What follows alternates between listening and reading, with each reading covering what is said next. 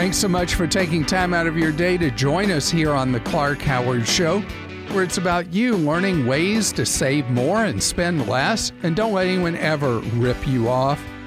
Speaking of rip-offs, what about me leaving you feeling ripped off, shortchanged?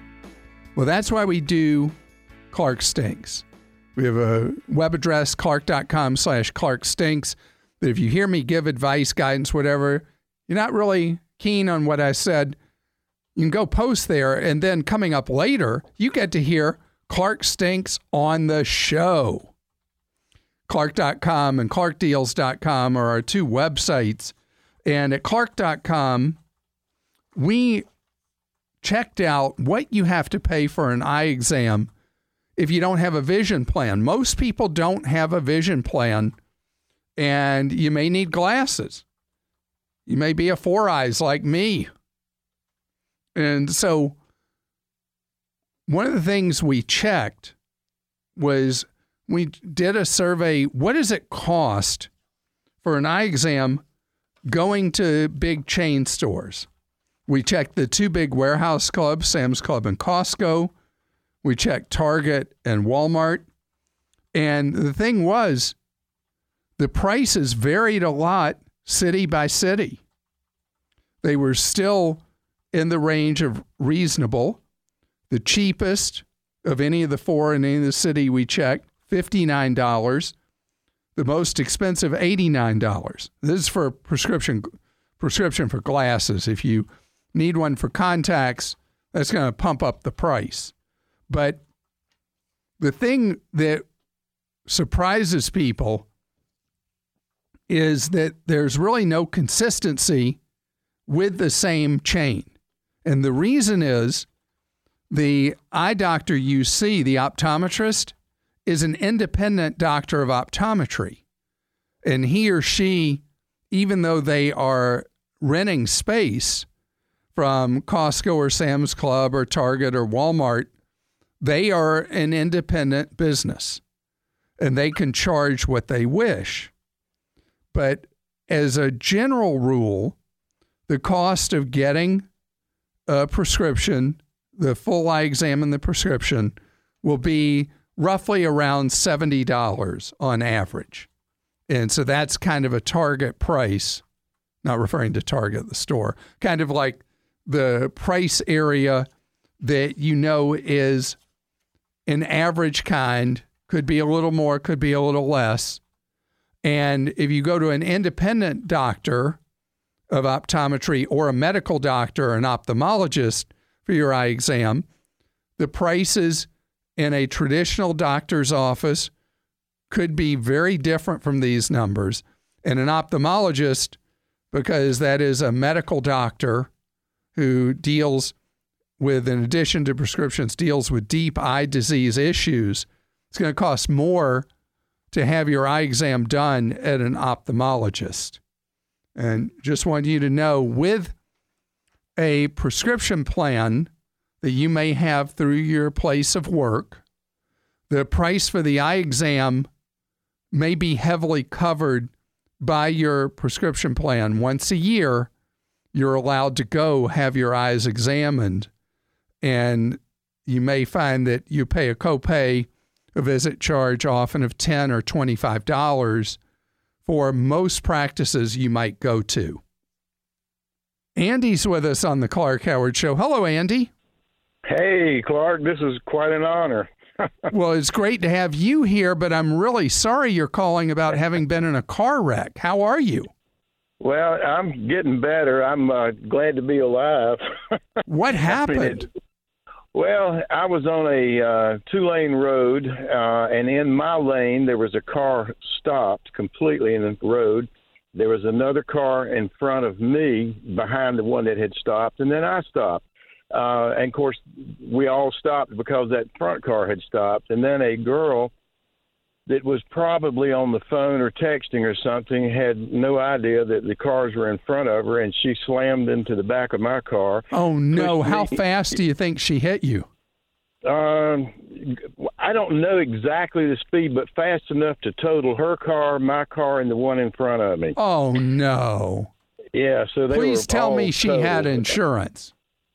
Yeah, the thing is, it wasn't even her car she was driving, and on the police report, the last name is not the same as hers. I don't know whose car it really was, the relationship there, but fortunately, two things have happened. I'm, reasonably in good shape. I've been going to an orthopedic surgeon and to physical therapy, which has helped greatly. And the girl whose fault this was, how is she physically? Did she get hurt badly? I have no idea. I've had no contact with her. She at the wreck site. No, we all got out and seemed to be okay. As a matter of fact, I felt fairly decent when I got right out of the car at the wreck.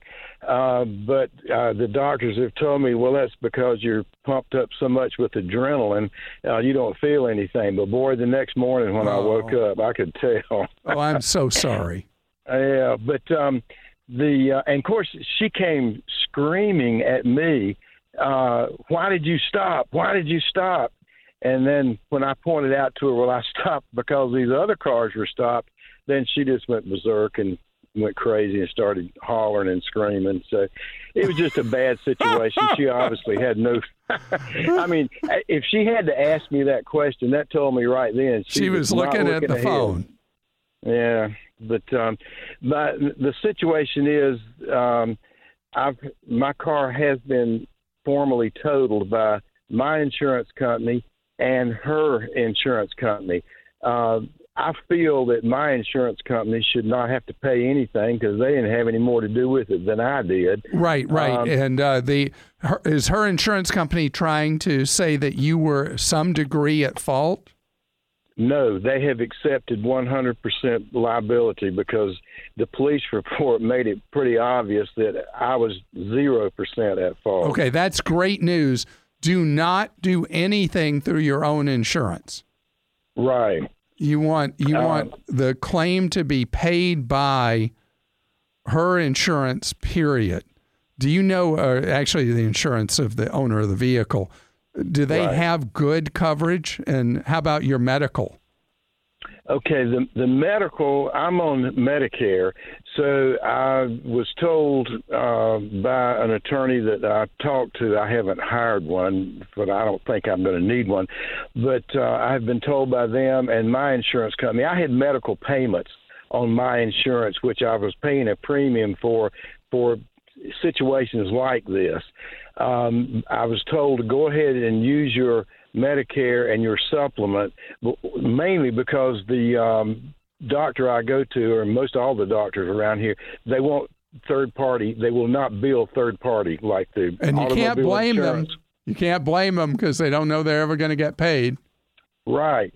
So anyway, as it stands right now, I'm using my Medicare and supplement. I haven't had any out of pocket for that, but I guess that'll be settled up later. Right now, and by the way, there may be your supplement may come after you to recapture some of the money that you may receive later for the care that was rendered to you. I don't know if anybody's told you that. No, and to me that's reasonable. I mean, it's what I'm looking for is my insurance company, of course, looked at the car and they totaled it and gave me a figure. And then the other insurance company, hers, has done the same thing. They're fairly close, but my problem is those are what they consider the retail value of the car. Well, that's all well and good how I wanted to retail my car in the first place. But I buy a car and drive it till it has about 300,000 miles on it and then get another one. That's just the way I've always done. This one had like 50,000 and I knew the service history on it. I had an extended warranty, I guess, a maintenance agreement and some oil changes that I had bought in advance that I won't be able to use now. And Andy, I would like to recoup that. Yeah. You're going to hate everything I have to say. Just don't hate me when I say it to you, okay? Oh, no, I won't hate you. You can hate me if you want, but here's the deal. Unfortunately, the way it works is you're considered to be made whole when they pay you the value of your vehicle at the time that it's totaled out. So the fact that you have suffered what will be a material loss by having a vehicle that has 1/6 of the miles on the odometer that you would normally drive it, you're left having to start over. Now, you can start over. I heard what you said about, how you've treated it, the records and all that.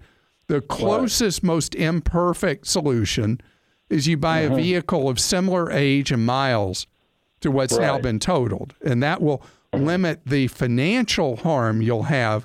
But then you don't know moving forward how well that car was taken care of, anything that's happened with it. So what I recommend is that whatever vehicle you replace it with, if you do go with one that's like similar miles and age, that you have it inspected by a mechanic who you normally use on your vehicles to tell you if the one you're considering buying is A-okay. Right. But in terms of you not getting hurt financially, making you what they consider to be whole, you are still hurt. Be very careful, since you turned out to have what may be some painful injuries, that you don't sign away your rights if you do find that you're going to have ongoing pain. That's when, even though you're of a mind not to talk to a lawyer, you may need to hire one. And I'm glad that it wasn't worse than it was in this case. Justin joins us on the Clark Howard Show. Hi, Justin. Hi, Clark. How are you doing today? Great. Thank you, Justin. So I had a question for you about life insurance. I'm looking to replace an existing plan that I have currently. And so I went on your website and read everything that I could about your recommendations there. And I checked a few other websites as well and just did as much research as I could. And I came across, Costco sponsors or has a contract with a particular life insurance company. Aren't they Ameriprise? It's not Ameriprise. It's not Ameriprise. Okay. Who is it that Costco's partnered with now? It's a company called Protective Life. Okay, and is this for a term life or a whole life? This would be a term life insurance policy, 20-year. All right. And are you wondering who is this UFO company? Yes. Okay, that's a good question. All right. I mean, I know you're all for Costco. You talk highly of many of their services. And I didn't know if this automatically qualified as a good company if they're tied in with. Well, Costco. The way you would know is you want to know the AM Best rating for them, and that's A+. A+ is the second to highest rating, and for a term life policy, A++ or A+ is sufficient. And I've just verified what you said, that it's A+. So the lowest risk to you as insured is if you go with a company rated A++. But A+ for you looking at how many year, 10, 20, 30, how many year? 20 year. 20 year. I think you could rest easy with A+ rated for a 20-year level term. I'll rest easy then. Thank you. And the premiums were really good? They're the best. Yep. Out of all the companies that have an A++ or A+, they're the best rate. How about that? Well, thank you for teaching me something. This is one of the great things about our show. I had no idea that Costco was in any relationship with anyone other than Ameriprise, and now you taught me something. Barry is with us on the Clark Howard Show. Barry, how are you? I'm just great, Clark. How about yourself? Good, good. So do you feel like I do, that you get to have your birthday every day when you get in your car? I just love that car. And it's interesting that my wife hates it and has never driven it. Really? I don't know why, yes. So which Tesla do you have that your wife fell on her head at some point and doesn't realize how fun it is? I have a Model S. Okay. They are really special. What doesn't she like about it? She doesn't like the fact that you have to stop and charge it periodically if you're taking a trip. It's also a very rough ride. So her head is constantly banging into the the back of the car, the seat. Oh, I hear her laughing in the background. Yes. That's so funny. Yes. And it is a stiff ride. Okay. Well, you can change the suspension probably if you go to your settings under driving. Now, well, in my car, there was an option of getting different suspensions, and I don't have that option. Okay. So I only have one suspension. So when you ride together, I guess you just have to ride in her car. Exactly, but I don't like riding in her car. Oh, listen to this. Am I doing marital therapy here? Yes. Well, how can I be of service? Well, the car is almost 3 years old, and I was wondering if it's worthwhile taking out an extended warranty. So the good thing with electric vehicles is there's almost nothing to break. Right. The bad news with a Tesla is if something breaks, as rare as it is, because you have Tesla to go to for it, the repairs can be a fortune. Yes. So it's really a different kind of call than it is with a gas engine vehicle in that there's so few moving parts. There's so little to fear.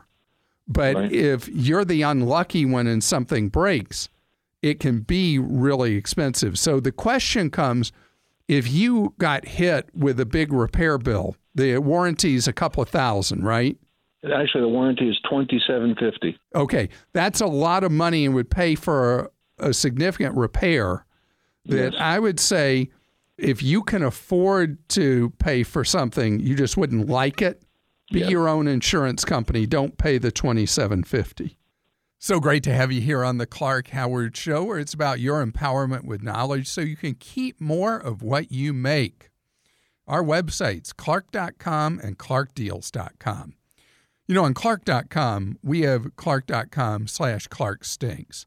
It's where you get to post where you feel that advice or information you've heard from me, opinions you might have heard from me, you feel that I'm missing something, missing the mark, or I'm giving bad information or advice. Let me tell you, I want to be accurate as humanly possible. I want you to know you can trust what I say. So that's why I need you, when you hear something that doesn't ring true for you, go to clark.com/clarkstinks and post. Others can read your posts, they can comment on them. And then weekly, our producer, Christa, goes through your posts and shares them with you here right on the show.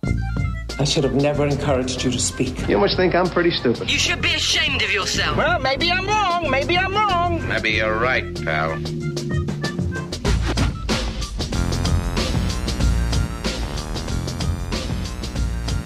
All right, Clark, I have some posts from medical professionals I'm going to read about different topics to start. Clark, I'm so very tired of you promoting nurse practitioner and physician's assistant education ahead of medical school education to become a physician. Please never, ever, not ever again discourage someone from aspiring to become a physician. Believe what you want, but we are passionate, caring, and we sacrifice years of our young lives to achieve the knowledge and expertise that we gain from our tens of thousands of clinical hours prior to being unleashed to take care of patients independently. You recently asked a man whose wife is going to medical school if she had considered becoming a nurse practitioner, and I almost had to pull over from my 45-minute commute home from my rural clinic. I was so angry. Where would you be with your prostate cancer without experts in their fields who no doubt have MD/DO behind their name, probably with a PhD as well? I find myself incredibly disappointed with you yet again for your pro-NP and PA rhetoric. You stink. Sincerely, Dr. Lee in rural Texas. Dr. Lee in rural Texas, thank you for choosing to practice medicine in a greatly underserved rural area with your long commute. And the reason you hear me talk about physician assistants and nurse practitioners is that, unlike you, most people who go to medical school choose not to go into primary care. So we have this massive shortage of medical professionals in primary care. And as you know, when problems are ignored early with medicine, they can lead to life-threatening conditions or much more expensive chronic conditions. And that's why I'm so into NPs and PAs filling this hole, this gap in medical care. Is for my prostate cancer, I have received fantastic care over the last 13 years, and I have been fortunate to never even need treatment, as I've been in a program called active surveillance.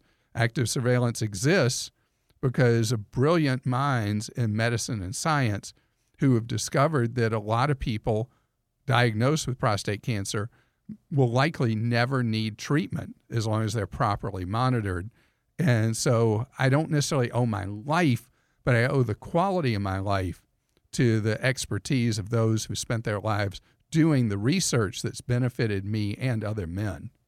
You were talking about dental crowns, which are made in the dental office on a same-day visit. We compare those to fast food. The materials available for these crowns are not even remotely as strong as a professionally handmade, lab kiln-prepared zirconia crown. In-office same-day crowns are 60 to 75% weaker at best than a lab professionally prepped crown, which by nature takes 7 to 10 days to cure and fire for optimum strength of all organic materials used. You can't rush this process and expect results that last. Thank you for alerting your listeners, Gabrielle. Gabrielle, thank you for your post. It's weird, but the thing about the same-day crowns has generated so many comments directly to me, where people have come up to me who swear by them or, like you, swear at them. And so it is an area of dentistry that is definitely present in patients' minds, and it is part of the future. And hopefully, as 3D printing gets steadily more sophisticated, the quality gap that you refer to won't exist eventually. I think you give good advice, but you seem to think that anyone that works in healthcare is greedy, uncaring, and only looking to make a dollar off of unsuspecting people in need. There are many people in organizations such as my own that are working every day to bring down costs and do our part to make care accessible for everyone.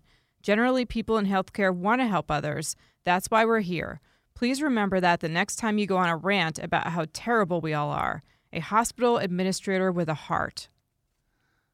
Thank you, hospital administrator with a heart. And I want to tell you that when I've looked at the price problems in healthcare, the biggest problem with price inflation has been hospitals, and the biggest cost driver in medical cost has been hospitals. So in no way, and if I cast aspersions that make it seem like I think there's evil little men and women meeting in secret to figure out how to run off with all our money, that is not my intention. That there is a structural problem in medicine now with hospitals gobbling up competitive hospitals in a market, buying up medical practices, and then losing price discipline as so many medical centers are able to move prices up as there's less competition in the market. So I apologize for offending you, but I do believe that there's a real cost problem involved with hospital-based care today. Clark says that he's waiting to collect Social Security until he's 70, yet he has told us he has cancer, other health problems, and is uninsurable. It appears that Clark has made his decision based on wishful thinking instead of on hard facts and mortality statistics. Harry. So happy Clark stinks today. Harry, man. So it is true that I'm not exactly the picture of health, but I also am doing everything I can to improve my longevity and my overall health in terms of being very, very rigorous with exercise and strength training. And I have significantly improved my eating habits, not to the degree that those who love me wish I would, but it's definitely better. And I do expect to live significantly longer than age 70. And so maybe I'm playing games with myself. Maybe it would be better for me to take Social Security, but since I still work, a big chunk of it would be taxed anyway. So I figure, why not wait till age 70, maybe I live long enough that it turns out to be a really smart decision. If I don't, I'm actually not going to know, am I? Your comment about Delta not caring about families struck a chord with me. Your comment is not true. Every Delta flight has a minimum of 12 seats blocked to accommodate families at the gate. Small 50-seat RJ aircraft have 8. There's no way to predict how many families will fly. Thank you. I appreciate that. If you did not hear that segment, it was where I picked on the 3 full-fare airlines, American, United, and Delta, for using the seat maps as a way to coerce families to pay extra for their travel so that they will not have to be anxious about being able to sit together on the flight.